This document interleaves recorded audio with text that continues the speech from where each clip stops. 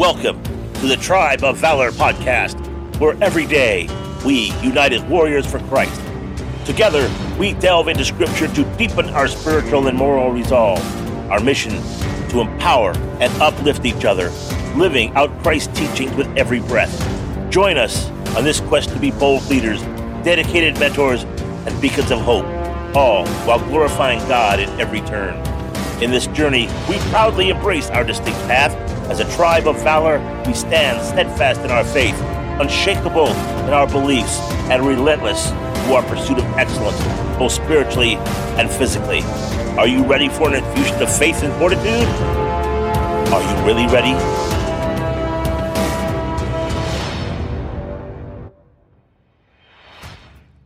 Today's episode, Hand in Hand with the Almighty, unleashing the man of valor within.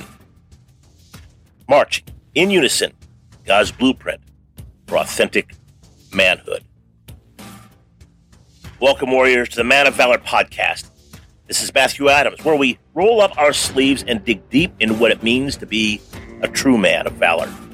It's a journey, a mission, if you will, where we stand shoulder to shoulder, facing down the challenges and walking the path God's carved out for us.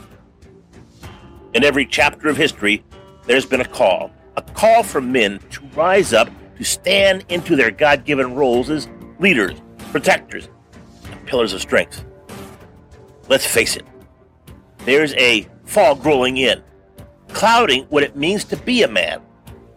Society's painting a picture where being laid back is lauded, and getting by is enough. It's a lullaby that's putting the fire in men's hearts to sleep.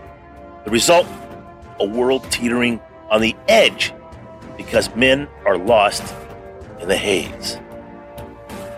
Today's scripture, our cornerstone today, is Joshua 1:9.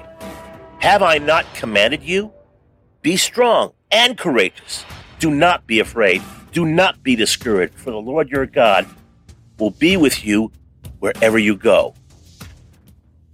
Man, this is not a verse. It's a battle cry. In this podcast, we're not just talking. We're walking through what it means to be a man of valor. We're dissecting the lies, shining a light on the truth, and equipping you with the tools you need to stand tall in a world that's trying to cut you down to size. Point number one, reclaiming true strength. Well, strength isn't just a muscle and brawn. It's about character, integrity, and having the guts to do what's right, even when it's not easy. It's about being a pillar in the storm, a beacon in the light. Number two, partnership with God. You know, this isn't a solo mission. It's a partnership with the big guy upstairs. It's about syncing our steps with His, understanding His playbook, and making His mission our mission. Point number three, brotherhood in arms. Man, no man is an island.